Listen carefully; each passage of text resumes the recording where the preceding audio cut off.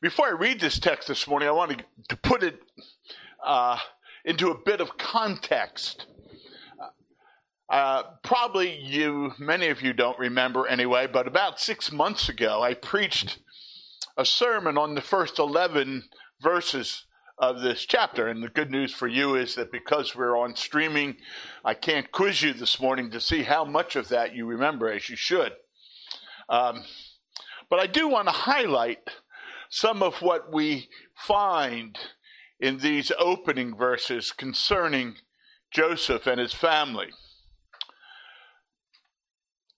One thing that stands out is that Jacob's family, Jacob's, of course, Joseph's father, was exceedingly dysfunctional.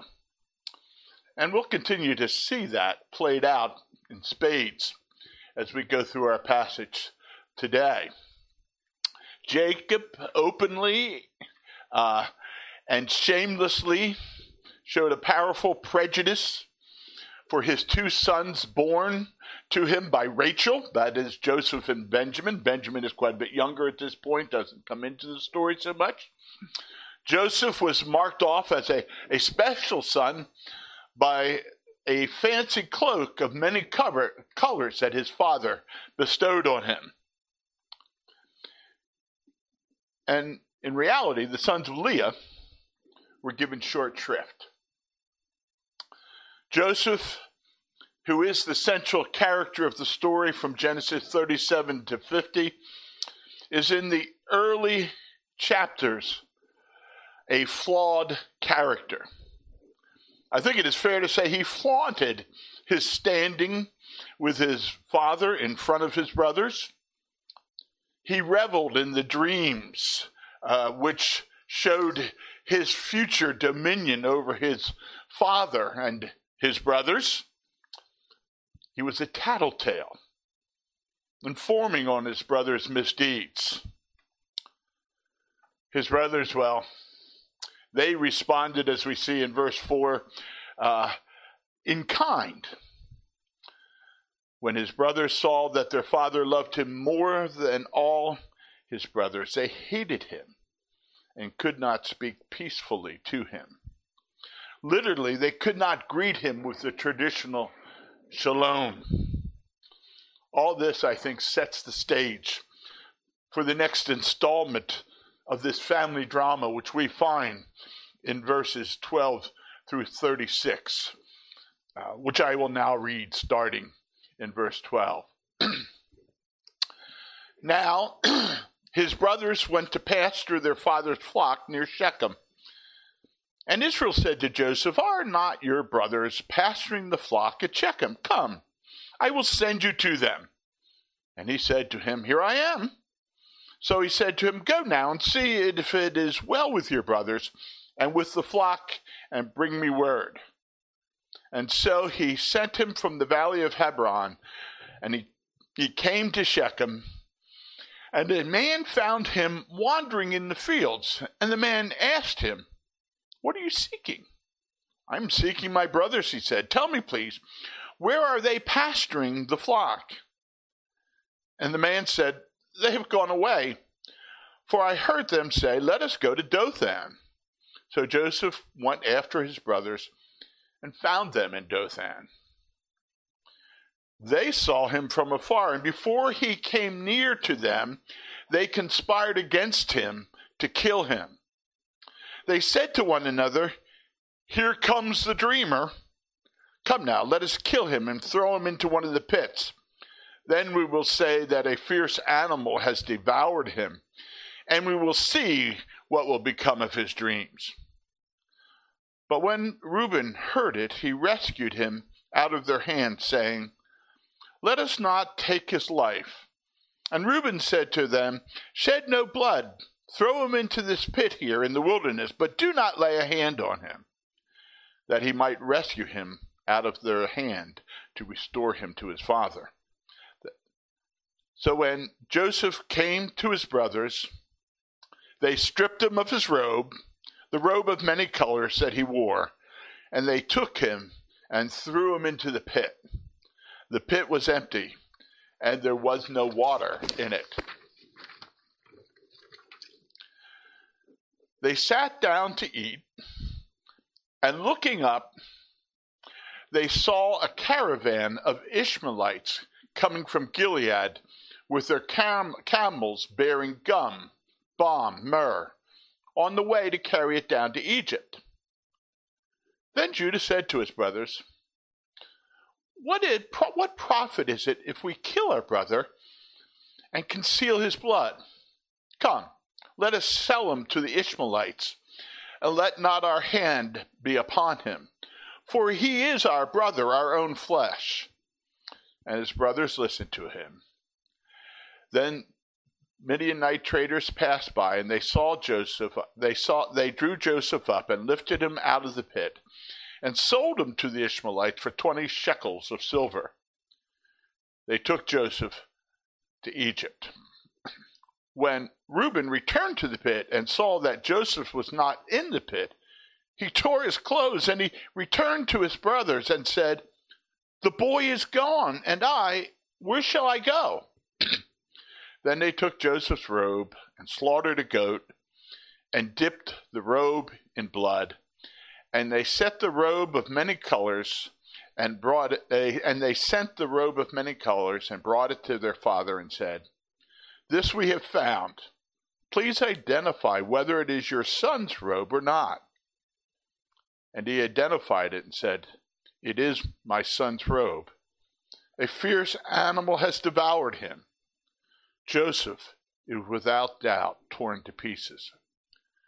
Then Jacob tore his garments and put sackcloth on his loins and mourned for his son many days. All his sons and all his daughters rose up to comfort him, but he refused to be comforted and said, "No, I shall go down to Sheol to my son mourning." Thus his father wept for him. Meanwhile, the Midianites had sold him in Egypt to Potiphar, an officer of Pharaoh, the captain of the guard. The word of the Lord. Thanks be to God. Let us pray.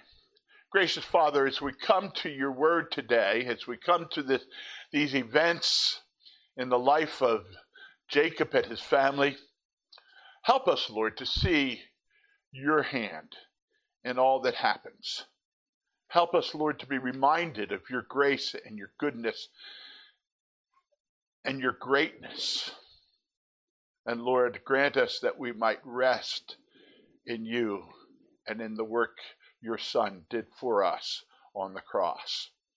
We ask this in his name. Amen. I think it is hard sometimes to put ourselves in the moment of this beginning portion of the Joseph story. We know it so well. We know how it eventually turns out, how God accomplishes his purposes through the dysfunction of this family. But through these events that we find here in chapter 37, we have to realize that Joseph's life and his dreams seemingly are destroyed. And truth be told, Jacob's mind, in Jacob's mind, his life is no longer worth living. And for the rest of the family, the guilt is going to become oppressing. But even though it seems as if Joseph's God-given dreams were shattered in pieces, we find that the Lord was still in complete control of every aspect of his life. In fact, the Lord was still at work in and through the shattering experiences of suffering and terrible abuse at the hands of his own brothers. These turn out to be the means by which the Lord accomplished his own good purposes for Joseph, for the entire family, and ultimately for the whole world. As this section opens, we find Jacob sending Joseph off to Shechem to find Joseph's brothers in order to see how the brothers are making out with the herds they are tending, sort of to keep track of them. Jacob's sending here and Joseph's styling and going, I think again highlights the dysfunction of the family. One must wonder if Jacob had any sense of the tensions that were roiling in his family. Or if he did have any sense of it, did he care? Joseph was the tattler, and yet now he sends them off to check up on the brothers. Interestingly enough, the word translated in verse 14 as well is again the word shalom. Go now and see if it is well with your brothers and with the flock. Go and see if there is peace with your brothers. I'm just not sure that Joseph is the one who should go and see. What exactly was Jacob thinking? How would he imagine Joseph's brothers would greet him miles away from his home, especially when he arrived wearing his infamous coat? Just a geographical note here. Jacob's home was in the Hebron Valley, about 50 miles away from Shechem, and Dothan was another 15 miles north of Shechem. This was to be no out and back in one day trip. Joseph obeys his father and sets off for Shechem in his multicolored robe to find his brothers. And when Joseph gets to Shechem, there are no brothers, there are no flocks being tended. I suspect that he could easily have given up and gone home, and maybe he was about to do that. But at the critical moment, this man appears, who, seeing Joseph, asks, "What are you looking for?" And in verse 16, Joseph responds, "I am seeking my brothers. Tell me, please, where they are pasturing the flock." He tells Joseph that they have gone off to Dothan. Armed with this information, Joseph went on to Dothan, where he found his brothers. Or more precisely, they saw him coming in the distance, wearing his fancy robe. And their response was to plan to kill him. They said to one another, "Here comes this dreamer. Come now, let us kill him and throw him into one of the pits. Then we will say that a fierce animal has devoured him, and we will see what will become of his dreams." At this point, his oldest brother, Reuben, intervenes.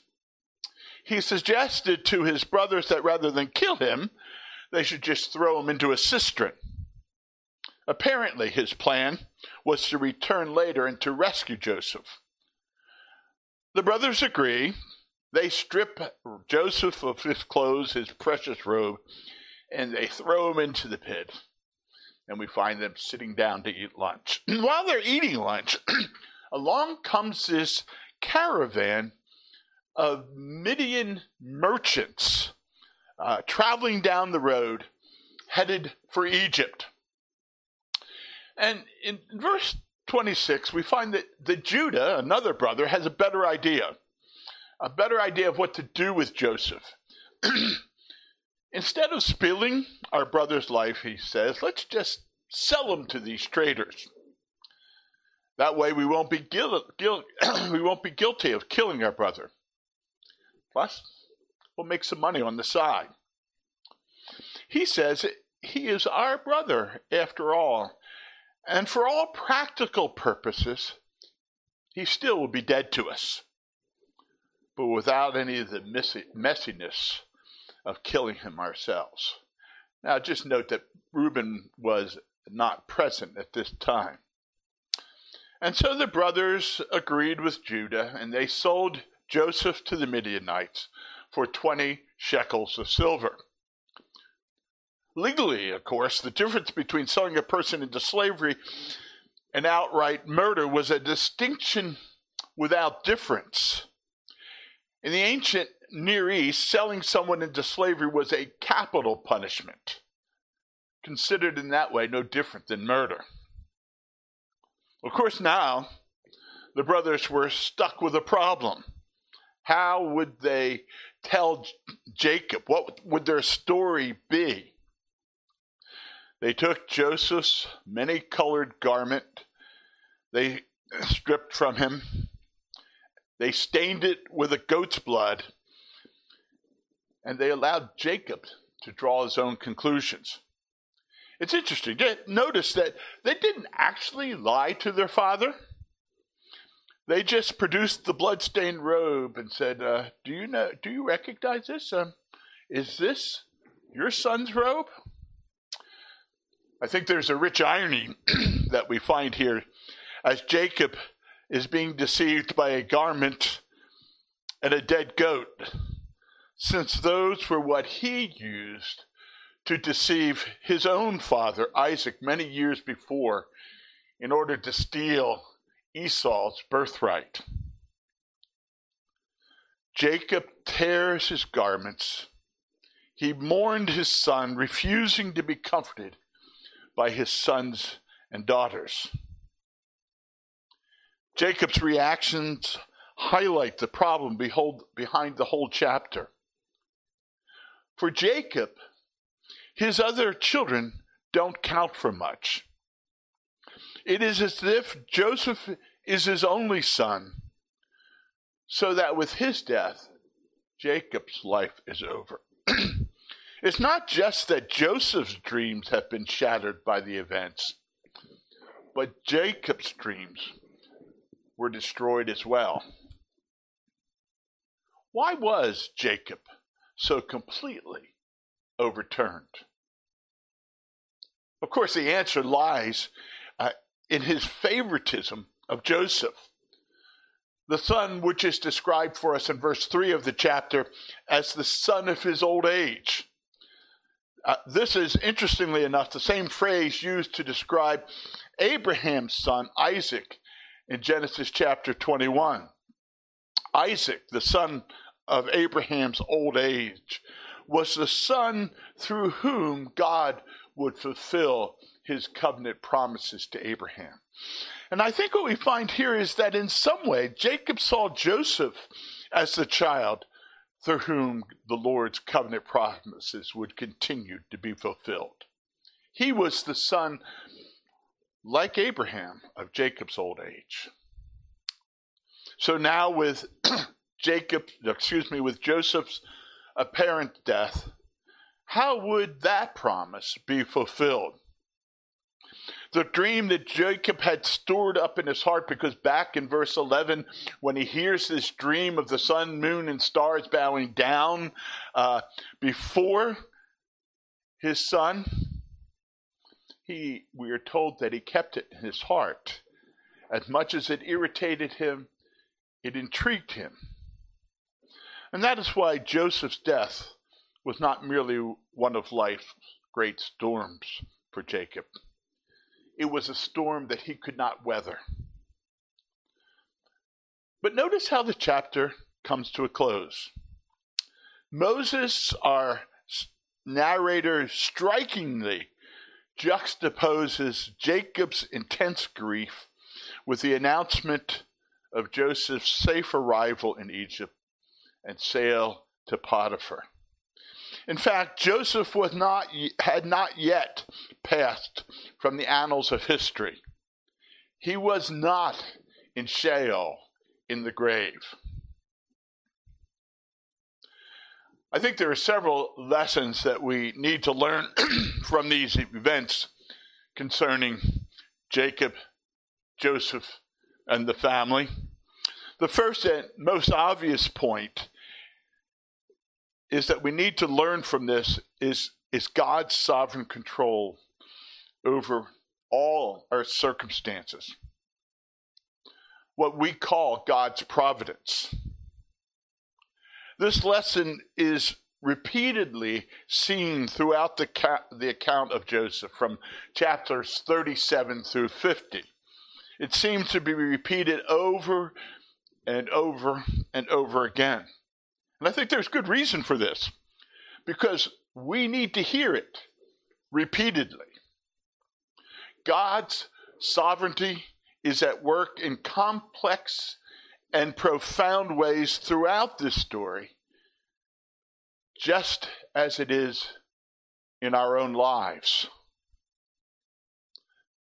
Think about it for a minute. Think about all the coincidences that were necessary to get Joseph down to Egypt. To begin with, Jacob needed to send Joseph out to check on his brothers. Then Joseph had to meet the unnamed man who told him his brothers had gone to Dothan. Now, if the brothers had stayed in Shechem, Joseph would have found them with no problem.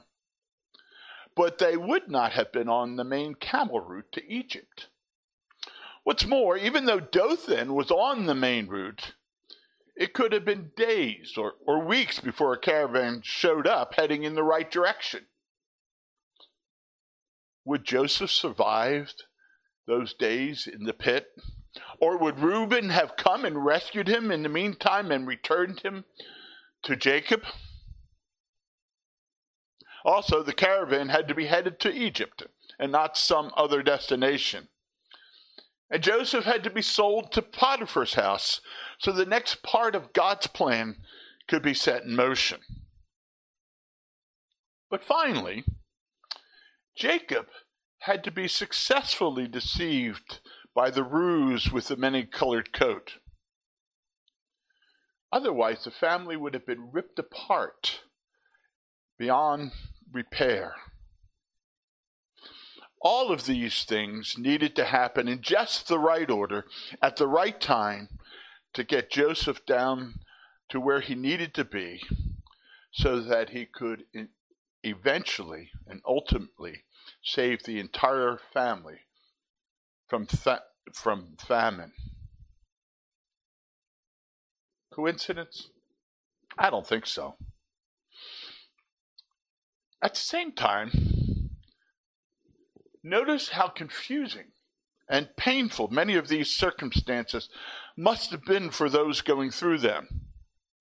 God was in sovereign control of everything, yet the sovereign control involves destroying the peace and happiness of both Jacob and Joseph. God's sovereign plan left Joseph stripped and naked and sold into slavery. His sovereign plan for the good of his family left Jacob inconsolable, in a state of sorrow and dark emptiness that would mark his life for the next 20 years or so. Jacob and Joseph's dreams were completely shattered and broken. You know something? There was no voice from heaven telling them, hang in there, guys. Something good would come from it. They were left with nothing to fall back on other than their faith in God and his promises to Abraham, Isaac, and now Jacob. At times, that certainly must have seemed like a slender hope indeed. No doubt there were plenty of times when their hope and their faith gave way to doubt and despair. Not even the most skilled counselors could have explained what on earth God was doing. It would take many years and innumerable twists and turns in the story before the necessity of the events could become clear. Yet at the end, faith and hope are vindicated, while doubt and despair are driven away. God's sovereign providence does at times take us into and through storms that crush our hopes and dreams. He does not promise us an easy life of health and wealth, yet it is precisely God's loving providence that is at work in these difficult times. God is not capricious and mean, bringing painful situations into our lives with no reason. He has profound lessons for us to learn and ways he will use us to glorify him, which cannot be accomplished unless we pass through deep waters. Joseph cannot save his people sitting comfortably at home. Jacob's idolatrous love for Joseph needs to be challenged, and for that, Joseph has to be taken away. God loves Jacob too much to let him comfortably hold on to his idolatry. If we are in Christ, so too our pain is never meaningless. God always has good purposes to accomplish through it, both in us and through us. I think many of us are able to affirm God's sovereignty over random circumstances like storms and natural disasters, and even things like pandemics. But one of the things we learn from the account of Joseph is God's sovereignty over willful sin. And I think it is in things like a person's willful sin that we at times may wrestle, even balk against God's sovereignty. Isn't human evil just the result of human free will? But consider Joseph's brothers' evil actions. Notice how necessary God's ordering of the circumstances was for the brothers to act out their sinful impulses. As long as Joseph remained at home, the brothers couldn't do anything about their hatred for him. Their hatred in their hearts remained in seed form. And in order for it to turn into attempted murder, there also needed to be opportunity, which the events in this passage provide. If God had caused Jacob to think through this situation and to reflect on the relationship between Joseph and his brothers and to keep Joseph home, his brothers never would have had the opportunity to sell Joseph into slavery in Egypt. The thoughts of their hearts might never have been fully revealed, even to themselves. Once God providentially provided the opportunity, the sins of their hearts emerged into the clear light of day. If we are honest with ourselves, we can see that we too often fall in that same way. We have many sinful thoughts in our hearts upon which we never act, simply because we do not have the opportunity to do so. Our hearts may be restrained from outward sin by the presence of other people, but by fear of being caught, by social taboos, and so on. That is the grace of God to us and to others. If we lived in a world where we act on every sinful idea in our hearts, we would truly be living in hell. For that reason, the Lord graciously restrains our hearts from outward sin in many different areas of our lives. At other times, for his own reasons, the Lord removes those restraints and puts us into a situation where we have the motive and the opportunity to go ahead and sin. And our hearts are allowed to do what they want. The Lord sometimes chooses to show us the sad truth about ourselves, precisely allowing us to live out the sin that resides within us. Only in this way will we truly understand our need for the gospel. And so there is good news in this passage for us. Joseph's brothers planned to murder him and then settled on for selling him into slavery. The truth is, they were not utter pagans living their lives as strangers to God. They were the foundation of the people of God, the 12 patriarchs who would form the base on which God would build his holy people.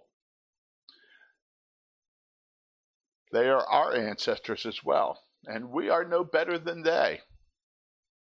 We all sin and fall short of the glory of God daily. And if we do not commit the same type of grievous sin as Joseph's brothers, it is because God has providentially kept us from committing them. It is not just terrorists and murderers who have broken God's law and deserve to face the consequences. We have all done the same thing and follow the same patterns of death each and every day. Yet the amazing part of the story that God is writing throughout history is that we, like Joseph's brothers, can be included in the holy people God is calling to himself, the new Israel of God. How is it possible for a holy God? The writer, the prophet Habakkuk, tells us that his eyes are too pure to look on evil. How can that God, whose eyes are too good, too pure to look on evil, sovereignly use our sin for his glory and for our good? The answer to that is the gospel. And we see in this chapter striking ways in which the gospel is prefigured. God the Father sent his own beloved Son into this world to live among the descendants of Joseph's brothers, to seek their peace, their good, their shalom.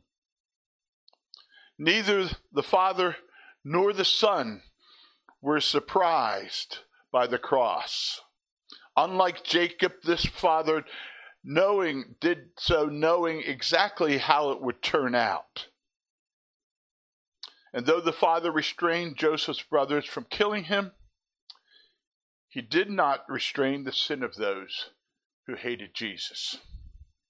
He surrendered his precious son to men who stripped him not of a royal robe, but of a simple peasant's garment, and then brutally beat him and executed him. Commentators have pointed out Joseph's surprising silence as he met his brothers. Earlier in the chapter, we find Joseph, somewhat the precocious son, the entitled son, full of words. He brings a bad report of his brothers to his father. He shares his dreams of supremacy, not once but twice. He replies joyfully, now I don't know if it was joyfully, but he says, "Here I am," when his father asks him to go to his brothers. He explains the mission he is on to a random man he meets in the field in Shechem. But at the crucial point, when his brother sees him, this man of many words falls silent. And I think in this way he resembles Jesus. Isaiah prophesies in Isaiah 53, like a sheep before the shearers is silent, so he opened not his mouth, speaking of Jesus. The voice that could have commanded legions of angels to come and restrain those venting their anger against him remained silent. And so Jesus exercised his authority over his own death. They had no power to commit such sin against him except the power he permitted them.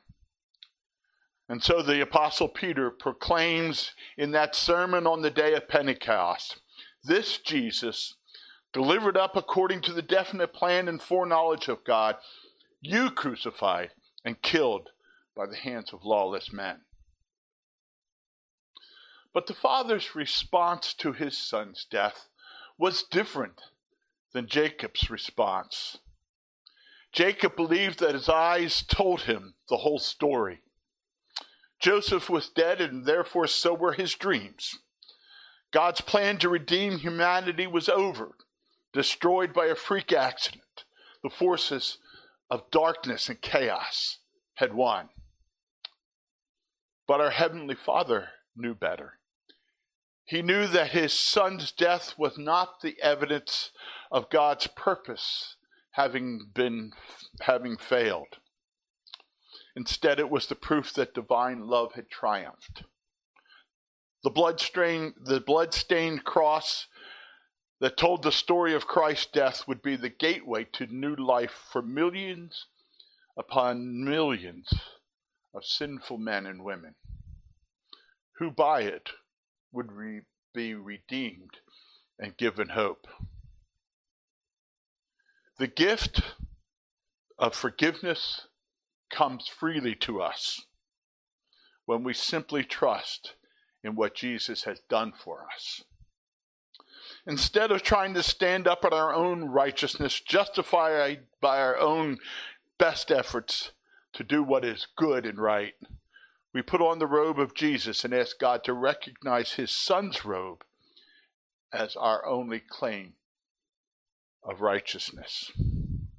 When we do that, in place of our record of murderous anger, faithlessness, lust, covetousness, laziness, and the list could go on, God gives us the perfect record of Jesus. This reality reshapes the way that you and I are to think about the terrible storms that invade our lives. Whether the storms come from circumstances such as natural disasters or pandemics, or from the painful sins of others against us, or the awful sins we commit against others, how could the God who acts sovereignly in all circumstances and is sovereign over the worst sinful of human acts not be at work for our good in the storms of your life and my life? God will use these trials. He will use our sins and the sins of others to show us more about our hearts, more about our need for him, more about our desperate need for the gospel, more about the brokenness of the fallen world in which we live. He will use these trials to refine and sanctify us, and to teach us to focus more on the true treasure we must seek, which is in him and in him alone. I pray that God would grant us such grace that we would rest on him and we would seek him, and that we would treasure him above all else. To him be all glory. Let us pray.